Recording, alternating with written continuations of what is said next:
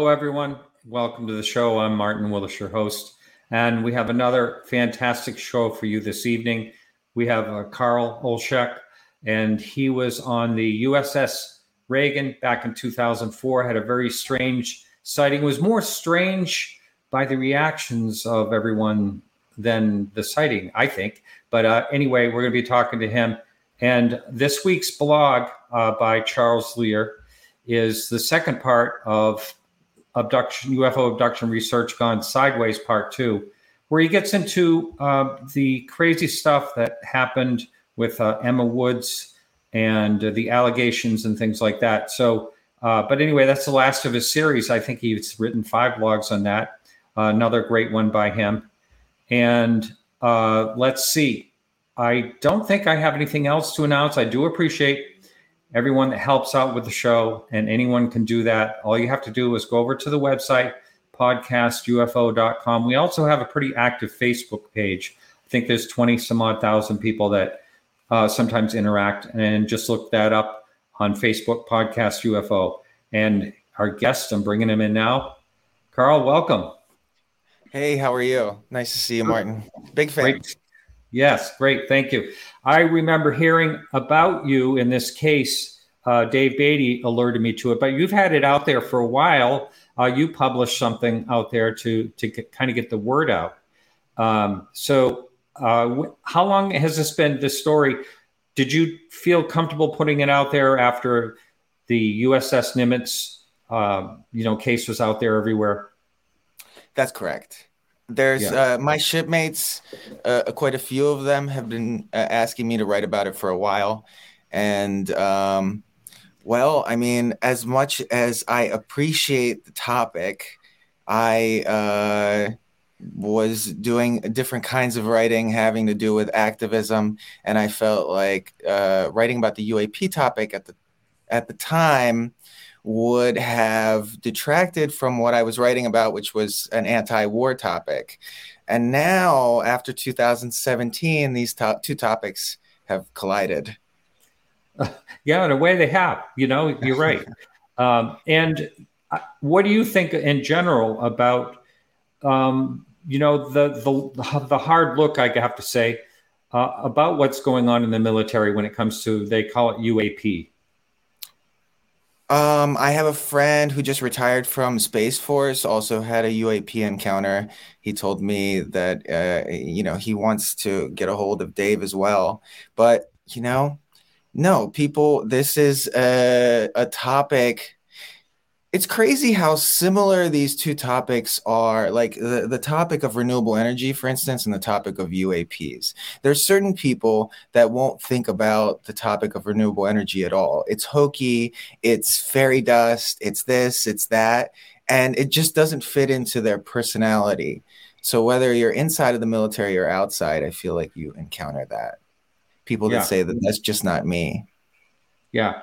Well, I think, from what I've seen, the reaction to the renewables and things like that is it's a hard arc to get from where we are over to that and convince, people in setting up the infrastructure to make it all work. But once it's in place, then we're going to be in really good shape. But it's a hard, it's going to cost some money and it's going to cause environmental damage to get to a place to stop the environmental damage. Well, the biggest purchasers of environmental, sorry, I mean to interrupt you. The biggest purchasers of environmental products is the military, but it's convincing the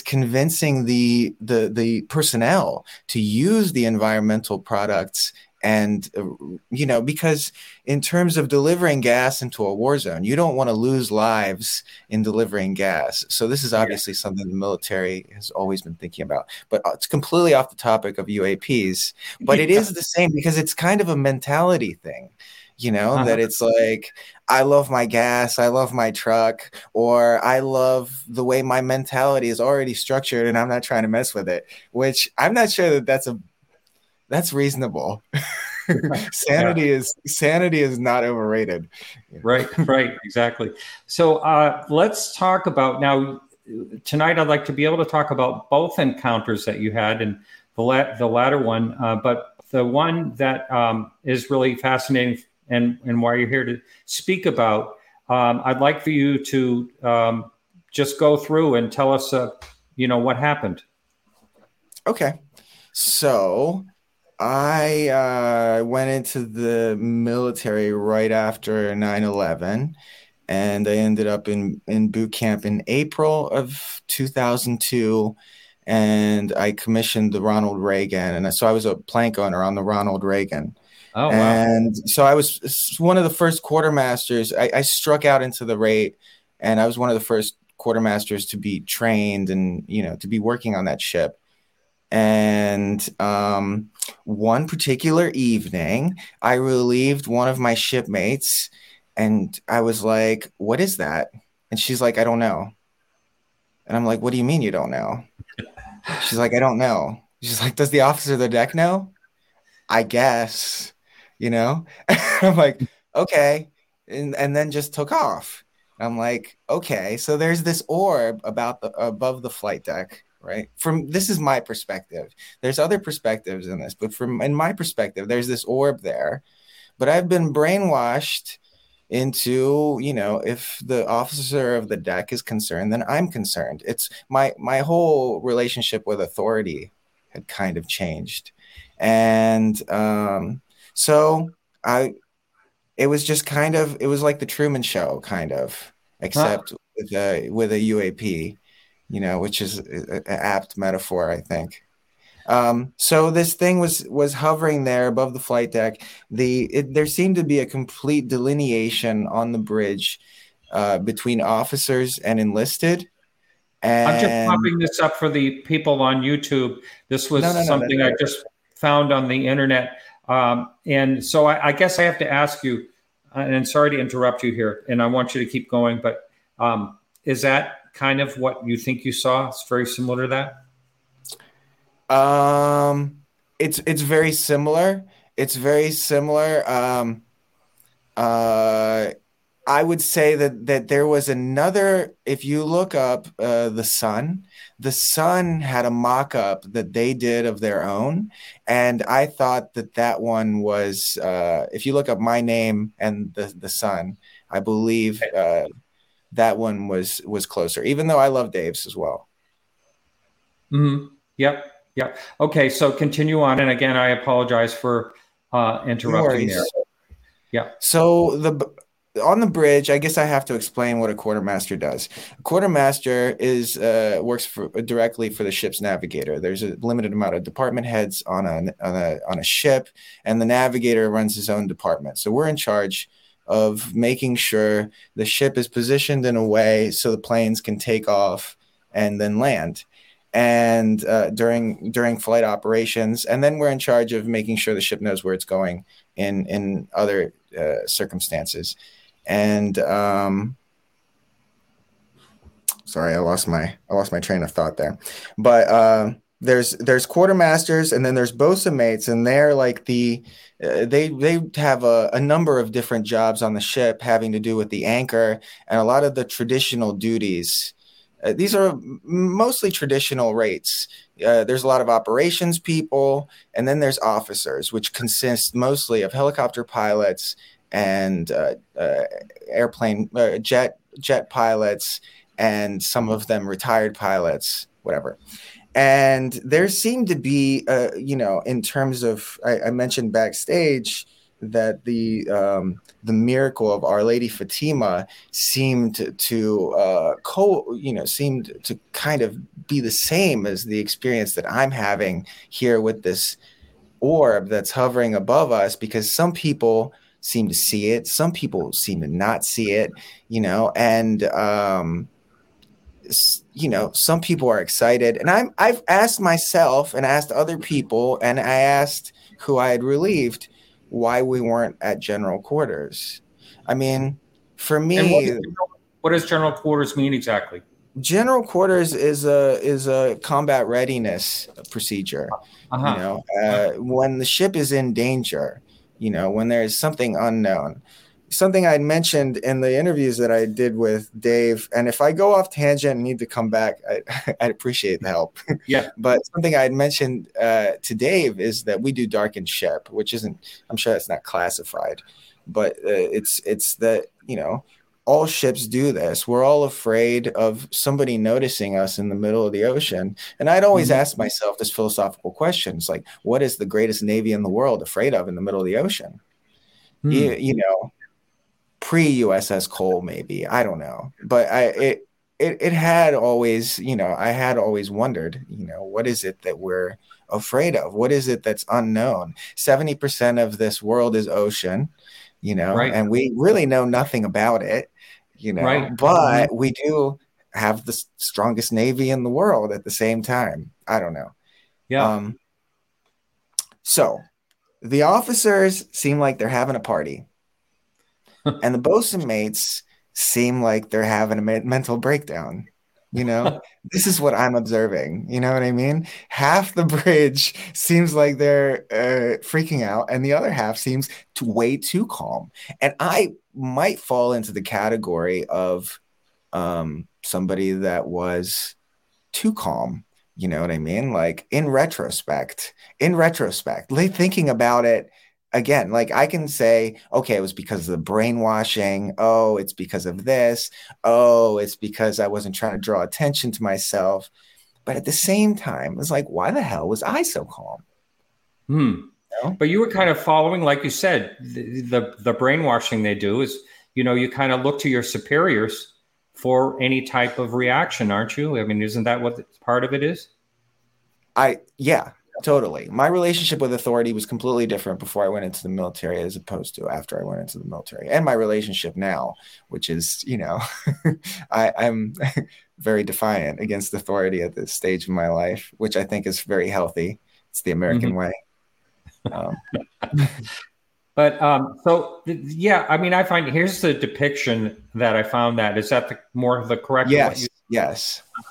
This is was in the Sun, the publication, the Sun, and it does look like the Sun. And I think I mentioned to you um, in off camera before the show started that we had someone in the military on a while back. Kevin Um, Day? nope. Boy, his name is slipping, escaping me right now. Mario Woods, and this was over a nuclear facility, and he said it looked like a large sun.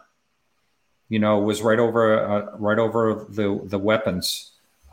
So it's really was really something, and he had missing time and all that, and that's another thing. Of course, I'm going to ask Well, you about that's it. what I wonder about Derek Smith, he was one of the bosun mates that's included Mhm. in my article, the original article, and also have been interview. Okay, I don't want to say, I don't think Dave actually did the interview with Derek. I know he did an interview with Patrick Goki.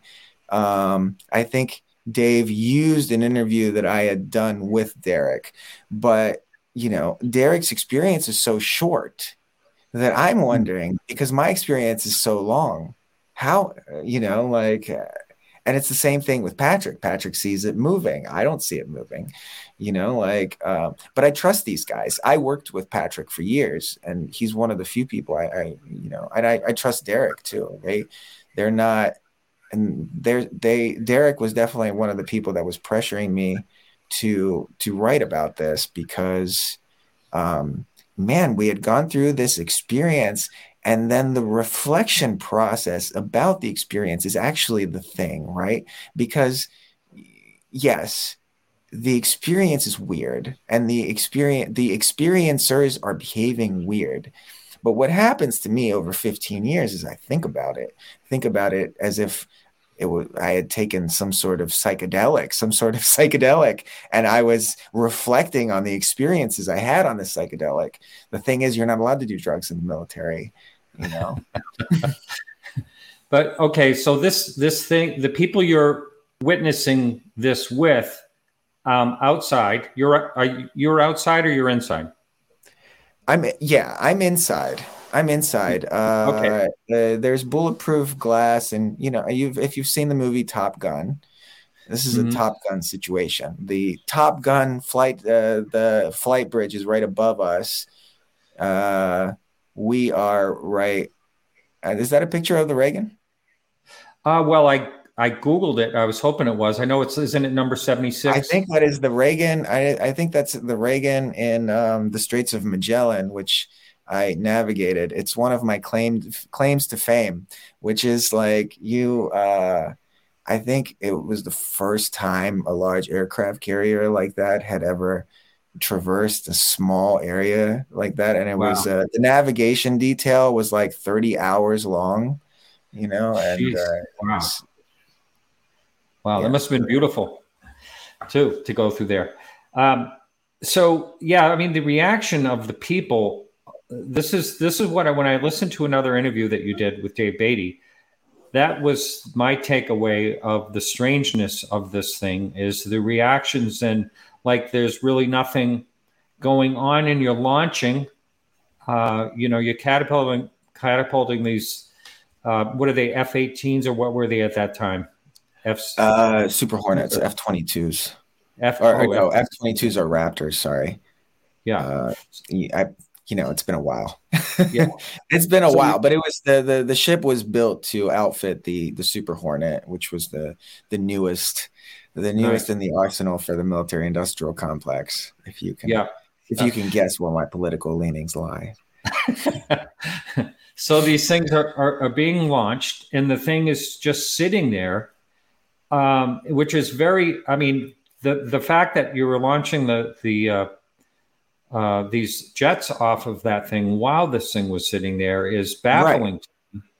And I mean, and why you're not in some type of alert situation, and why no one's talking about it, why none of the officers are talking about that. That's We're the talking strange. about it afterwards. One of the things I mentioned in Dave's interview was that um, the bull, who was the senior, uh, when I started writing about it, he was the senior commissioned officer, the lowest ranking senior commissioned officer, and it's kind of they wear a cowboy hat. It's ceremonial, but he was on watch that night, and I asked him what happened in the galley, in the officers' galley, where they ate the day after, and he's like, nothing.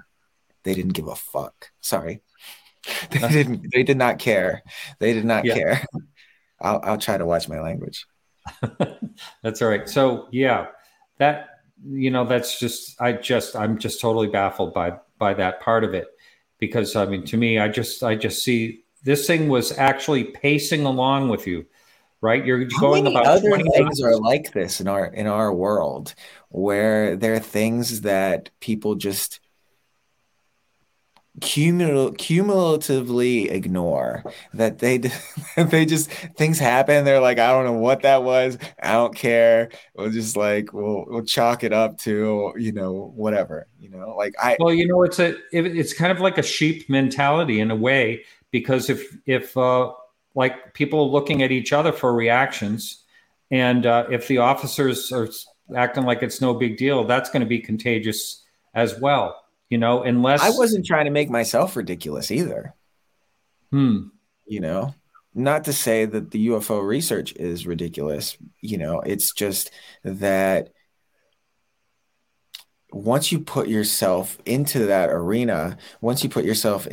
arena, it might make it harder to go into other things. And I think that's how people think about it. And it's sad that people do think about it that way. But um, I don't know. Dostoevsky has a story called The Dream of a Ridiculous Man, and it's this idea that somebody can have this ridiculous dream of a perfect world, but when um, they can't actually make it happen in reality. It's kind of like these. So I've gotten to listen to a bunch of your podcasts, and I got to listen to a couple of the Jacques Vallée ones, and you know, he was talking about his books, and he's like, "These things are real. We know these things are real," and it's like this idea of real might be the problem. hmm, There might be a category of things that exist in between real or unreal, or even beyond that, like I Hmm. guess this word supernatural is so kitschy, but I Hmm. guess the word is supernatural, and that's the word we've been using forever. I don't know. Yeah. Yeah. Um, No, yeah, I think one of the things that valet does uh, say at some point is, and which I agree totally, is that, we may not even understand what we're looking at. If, I mean, we may not even be able to understand what these things are. Some of them are, and they all could be different, different things. But, I do think that there is, in the way that they move, regardless of whether they're cigar shaped or saucer shaped or whatever, it's in the way that they move that that is the similarity, and that is the thing that makes us feel something, that mhm, this otherworldly feeling where we're convinced that that can't be from here. mhm, Um, but I don't, that could be some sort of trickster mechanism too, you know? It's like, I'm pretty sure the experience that I had wasn't a trick. You know what I mean? mhm, Like, but I don't know. It's there might be, again, this divide between real and unreal, there might also be this thing between trick and miracle, right? So I've always I started thinking about this in terms of another philosophy experiment, that you have, say, manufactured crop circles. These fraudsters decide that they're going to manufacture crop circles, and then they're going to convince a bunch of UFO enthusiasts that these are real, and the UFO enthusiasts believe that they're real and they come, and then later the fraudsters, they go in the papers and they say, ha ha, we tricked them, blah, blah, blah. And yet the UFO enthusiasts are like, still won't believe it. But what if the whole interaction between the enthusiasts and the fraudsters is contact of some sort? That mhm, these two groups are being compelled by some force, you know. mhm. But I thought about this in terms of the Philadelphia experiment because that's a Oh classic yeah. example of a hoax. But at the same time, it's like, I don't know. In my studies, there's no such thing as a complete hoax. Hmm. Everything comes from somewhere. Um, but anyway, going back to this specific experience, we had talked about it for years. Me and Patrick actually ended up working together with on when Occupy Wall Street started, because I was going to school in New York, and it seemed like our movement and our time. And I can't say that seeing this UAP encounter didn't influence all of that, and didn't, because I was pretty arbitrary before I went into the military. I didn't care about, you know, all of these things. I was, civics. I was late to I was late to the class for civics. Like uh, there's something great about the American classroom where you can get that lesson sometimes if you have a good professor, a good teacher somewhere along the way that will teach you the Mhm. importance of civics. But I was 32 before I understood the importance of civics, even after I had served. Hmm. Hmm. So there were people. Were there other people saying that they saw other orbs that were moving? Did I hear that? I think I was mistaken in the interview in my reading, because Patrick has sent me a write up of his encounter, and I had just copy and pasted it and put it into my article, and I think I had misread it. I had misread it that he saw more than one orb. He had seen the same orb in different positions on the ship, because the way that the bosun mates worked is they rotated positions. They're trained lookouts, and this is something that your listeners should probably know too. Everybody in these positions has had extensive trainings on how to spot different kinds of aircraft. especially the lookouts, because that's their job, and how to identify, how to tell how far away they are, and yeah, yeah. So this isn't like a civilian sighting, so to speak. This is their Mhm. job. Now, did anyone try to look? I know you have those, I forget what they call them, big eyes or something like that, whatever those really powerful binoculars. Did anyone Derek, try? I believe Derek looked through the big eyes. And he looked Uh, at this object?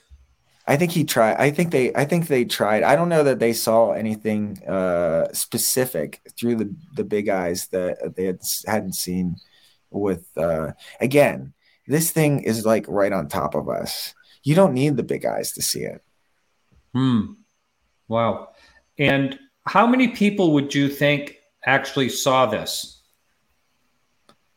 I had been a little, I had exaggerated a little in my interview with Dave. I'd said like 1,000. I think I was feeling a little ornery. Definitely a couple hundred, definitely a couple hundred, you know,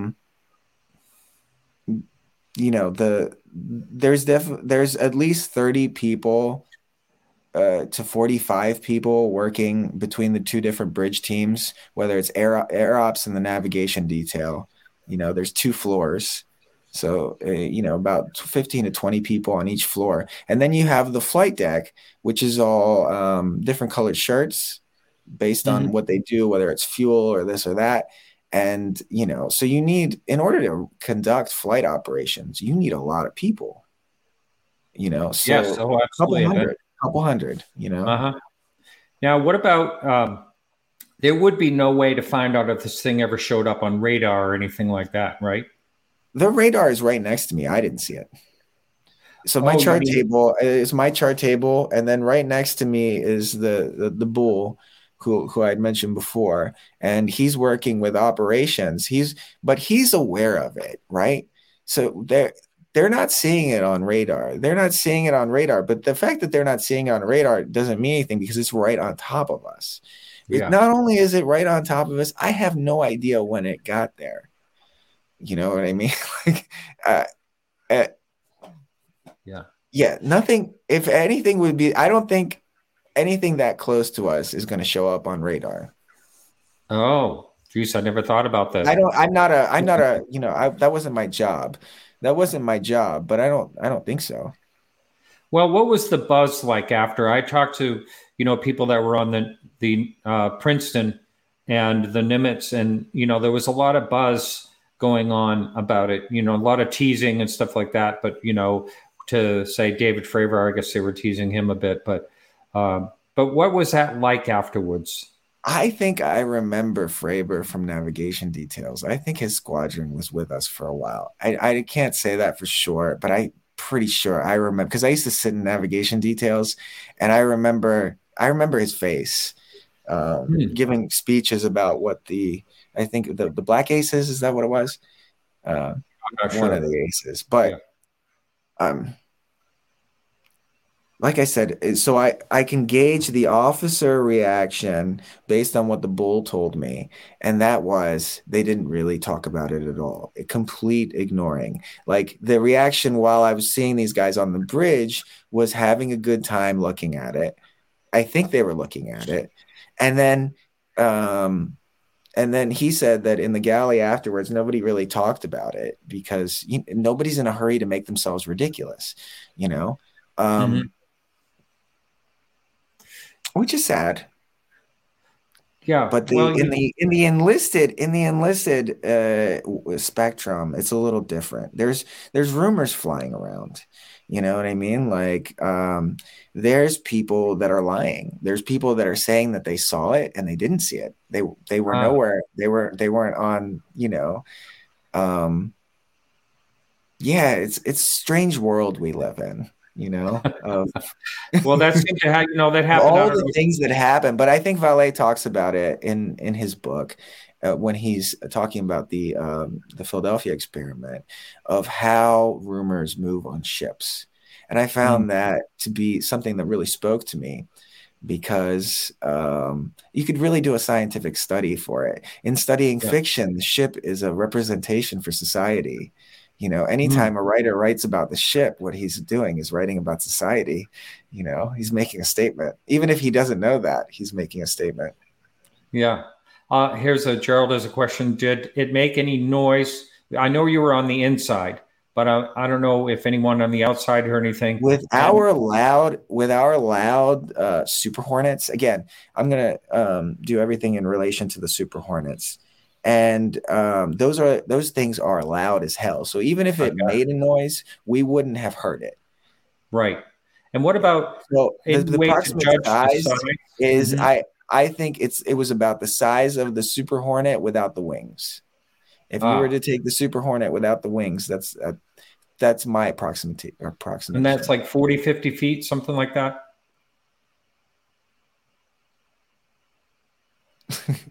Yeah. 40, 50 feet. Yeah, I think that's fair. Yeah, I mean, I'm just throwing the number out there. I don't, I don't really know. But so what was the ending of this thing? Do you happen to know? Did someone see it vanish all of a sudden, or it was there your entire watch? Did you ever speak to anyone? Well, the person relieving you, how did that? That's the What was the sad conversation? thing. The sad thing is knowing that you're the kind of person that left watch without knowing because you were tired. You know what I mean? Uh, I was working 16-hour days, but like wow. I had this sinking feeling as I was walking down to my rack. Somebody had relieved me and kind of in the same kind of relief process that I got. What is that? I don't know. Does the officer of the deck know? I don't know. Like, Wow. and yeah, I But mean, but I mean, the officer on the deck.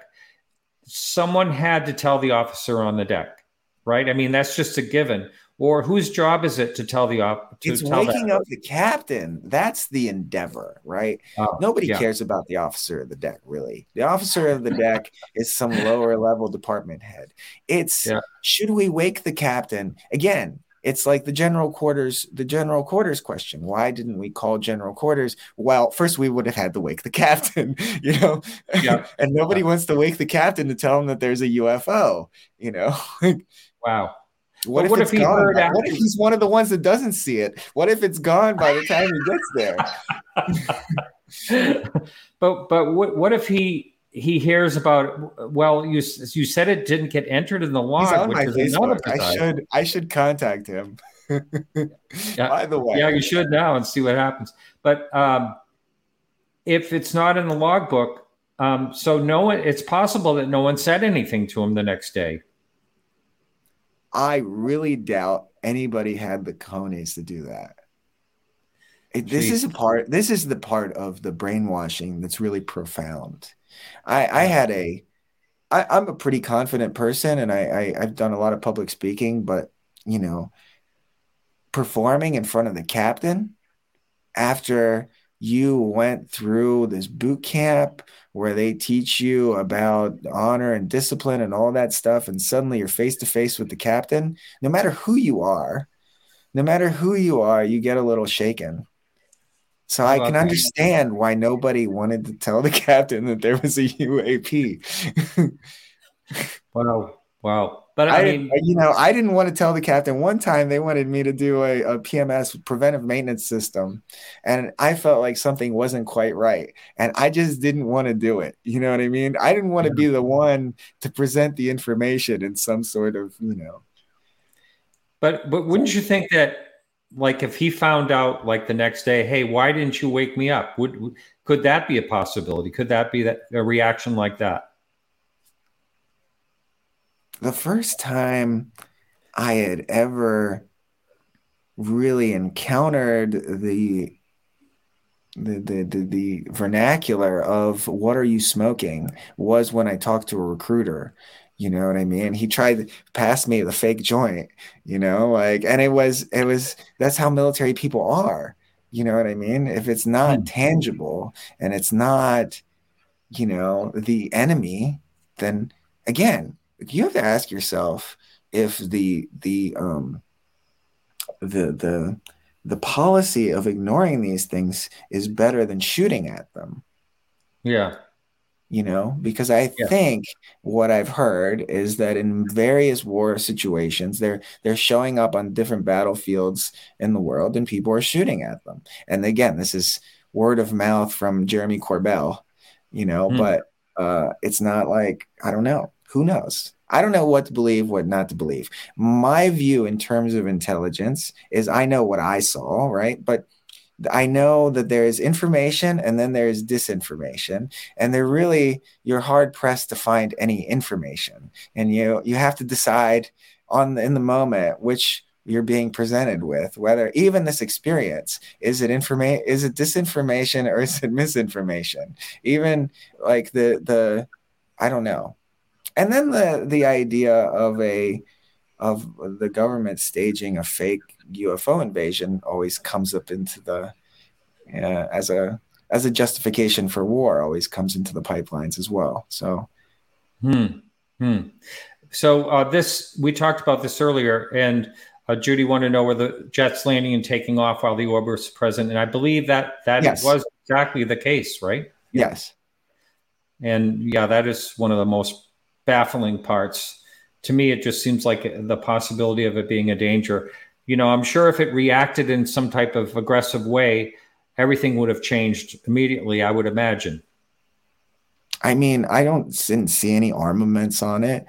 Me walking away from this and I mean, I've had a lot of reflection on it. It's like if these things wanted to be a danger to us, we'd probably be screwed, you Yeah, I would. know.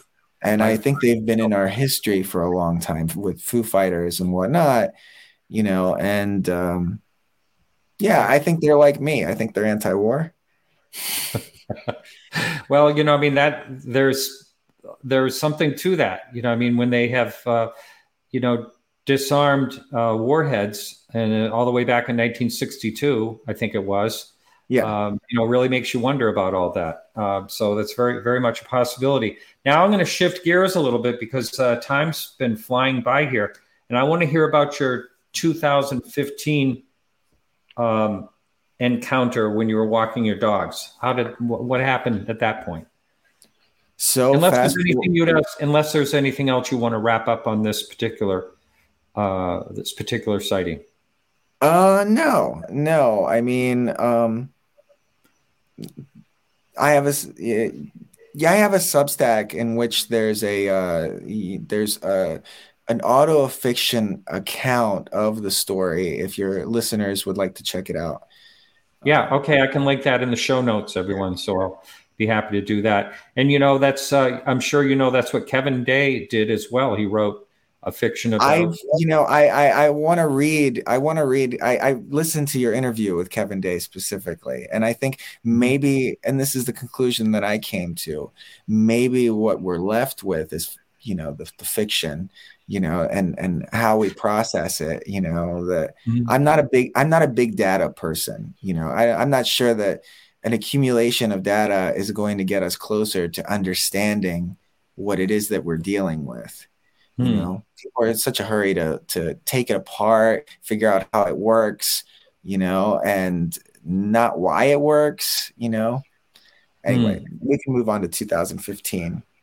So, I moved to Detroit to work in renewable energy. Why I know that the subject of UAPs is similar to the subject of renewable energy.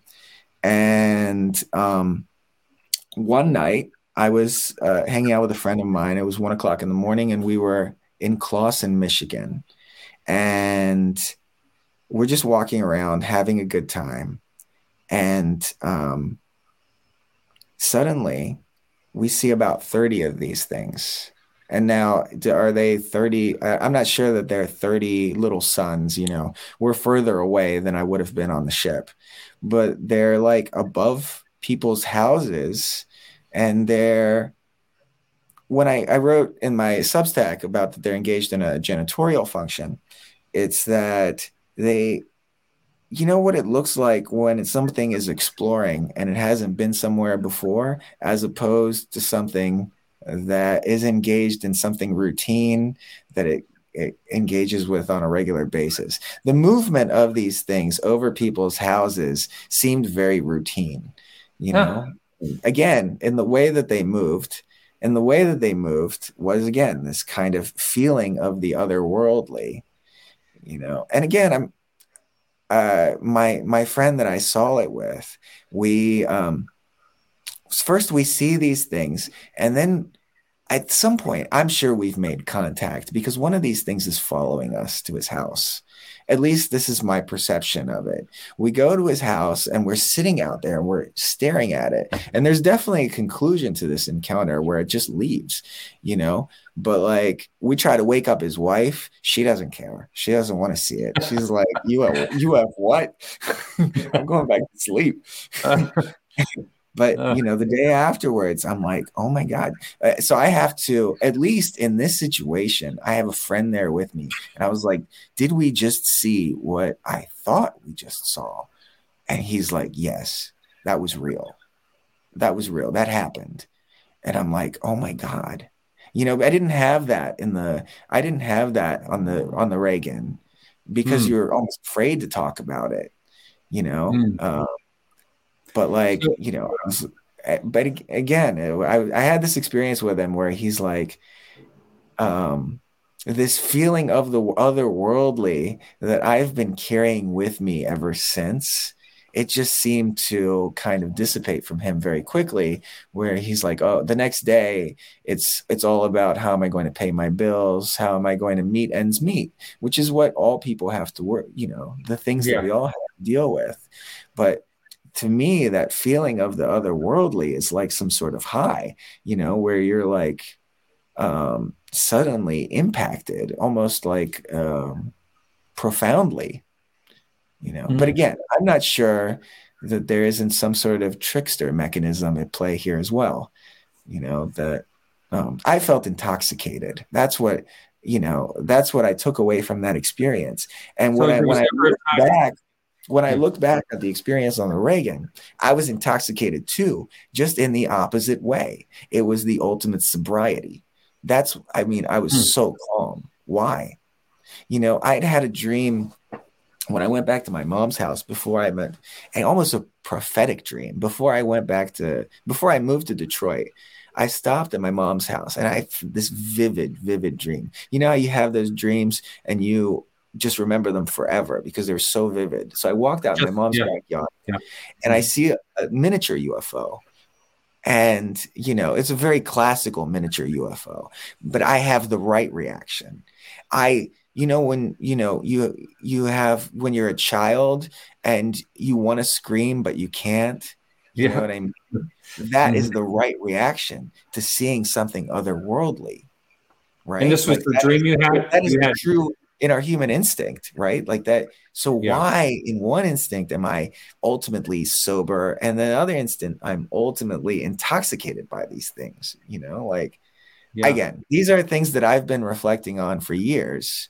I definitely think um, maybe that there is a phenomenon at play that we in our nascent stage of understanding um, are you know, affected by, but we can't necessarily understand it, you know, and Yeah. maybe we're left with fictionalizing it, mythologizing it. I don't know. I don't want to go against the hard science people that are looking for hard data so they can break the rules of physics, you know. But I think it's important to embrace a kind of meditative path where you're actually thinking about what you're getting yourself into in these processes. I think in our initial interviews we had talked about Tommy knockers, which when I listened to your interviews with Kevin Day, that really the Tommy knockers idea really came into play for me again. I'm like, you know, Hmm. um, For the one but that doesn't know, the Tommyknockers were when this thing was buried under the ground, right, for thousands of years or millions of years or something. Or am I thinking of? I read the book, but it was so long ago. yeah, Stephen King. I read it when I was in middle school as well. But essentially, it deals with So the benefit of a classical education is one of the first things that my professor told me is that before the Renaissance, nobody had their own ideas. All ideas either came from muses or they came from gods. This modern idea that we have an individual idea is an invention, like it's Hmm. not a part of the human story. We've rewritten the human story where we have our own ideas, and the whole idea of intellectual property is based on this Renaissance idea of ownership of things. Right. Um, Which is, so it is a concept. in terms of what Stephen King is getting at is that these people are getting ideas for these inventions, and all the inventions are turning into these torture devices. Oh, that's right. Okay. All right. All right. But he did have a book that I read a long time ago where they found this, there was a UFO that had crashed and it was down inside the earth, down below this property. That was, I forget what that was called. But I want to go back to your sighting though. Just can you describe? I'm trying to figure out what you mean exactly. Like it seemed like whatever they were doing was routine, and like they were almost like janitorial or something like that. And what exactly do you mean by what were you observing that made you feel that that's what you were seeing? Well, I was observing these things floating over people's houses. I'm not saying that they were making any kind of contact with people's houses because I don't know. I know that one of them, followed us back to our house. Um, so to explain the janitorial function, it's I used to stand a lot of watch. So you do a lot of observing. If Mm-hmm. I was observing people that were there, if I was observing a group of people that have been there for the first time, as opposed to a group of people who had been there lots of times, like that's what I'm getting at, that it didn't seem Oh, I like see. these lights that were hovering over people's houses had just gotten there and this was some sort of novel encounter. It was as if, I mean, it was a regular night at 1 o'clock in the morning. It wasn't even hidden, you Yeah. know. It was just, And would you describe these things as similar to what you saw before, like orbs?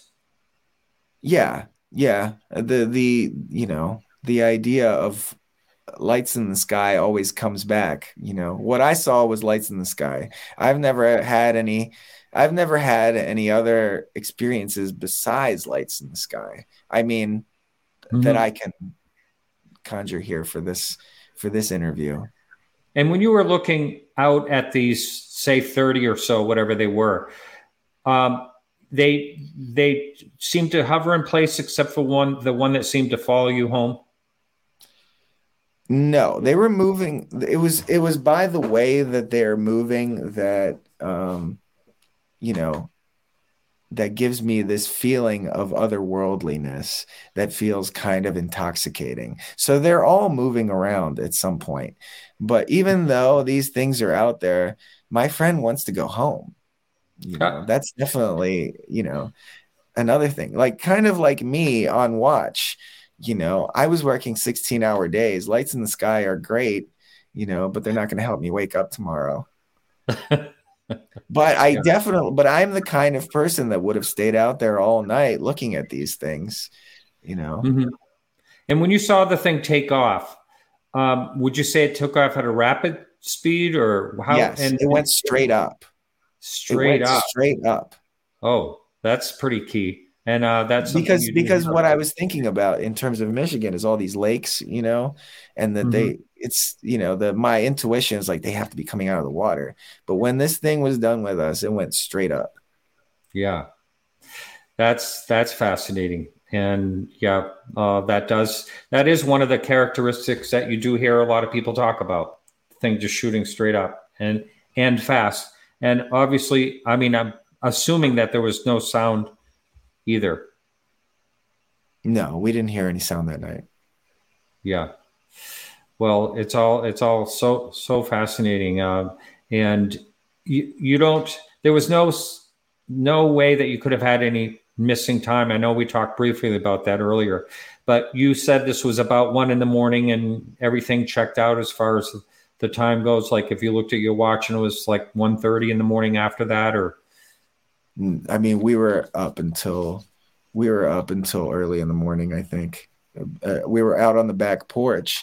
We were out when we got back to his house. We were just laying out on the back porch, just looking at it, you know, above oh us. yeah, yeah, wow, and no, But no, I don't think there was. I don't think there was missing time. I think the thing that's weird for me is I don't know what parts of my life um, are me having a meeting with someone. You know what I mean? Like after you have an experience like this, you start to wonder about other experiences you have and whether they're connected to this. hmm And that's kind of what happened to me, especially after this one, because I was, in a lot of ways, these things show up when I need a sign, when I need when I need a little extra to push on, because it's been a hard journey. I know that Kevin Day talked about this, the idea of possibly getting some compensation for injuries that we've received from these experiences. And I completely understand that, because as a disabled veteran, I understand how few things are covered. You know, I'd like to just mention the idea of a non-state actor instead of this idea of aliens, because in terms of sickness, the Havana syndrome has come up recently too. hmm And the government put out something really strange, that they were going to cover it medically, but they can be sure that it wasn't a foreign government. What the hell does that mean? Because for the rest of us, we need an act of Congress to be passed in order for them to cover something. How does it automatically they proved this Havana syndrome is not a foreign government and they're going to cover it? That is really bizarre. Now, I don't know. Are you familiar with the Rendlesham Forest incident? You'll have to remind me. Yeah. Well, that happened back in 1980, and it was on a military base in England, Oh American yeah, I know military that. base. Yes. Yeah. Yeah. I mean, John Burroughs was covered for medical insurance. He had a lawyer, and he actually was able to, he had heart trouble that he was relating to his incident. And he actually won, which is pretty rare. So, but that, I mean, that's a whole different type of situation, I believe. From what his exposure was, I'm not really sure what other people's are that you're, if you were exposed to anything or not. I don't know. I'm interested in veterans getting compensation all around. I'm already 100% disabled, and so there's nowhere to go after 100%. Wow. You Yeah. can't compensate me anymore. But and so for something like this, so I have MS, but for something like this, people are going to have a hard time getting compensation, and Yeah. I guess we have to start working on it now. You know, uh, Mhm. Kevin Day was talking about education. You know, Yeah. um, yeah, Well, I don't know how to educate people. I don't know how to educate people on something like this.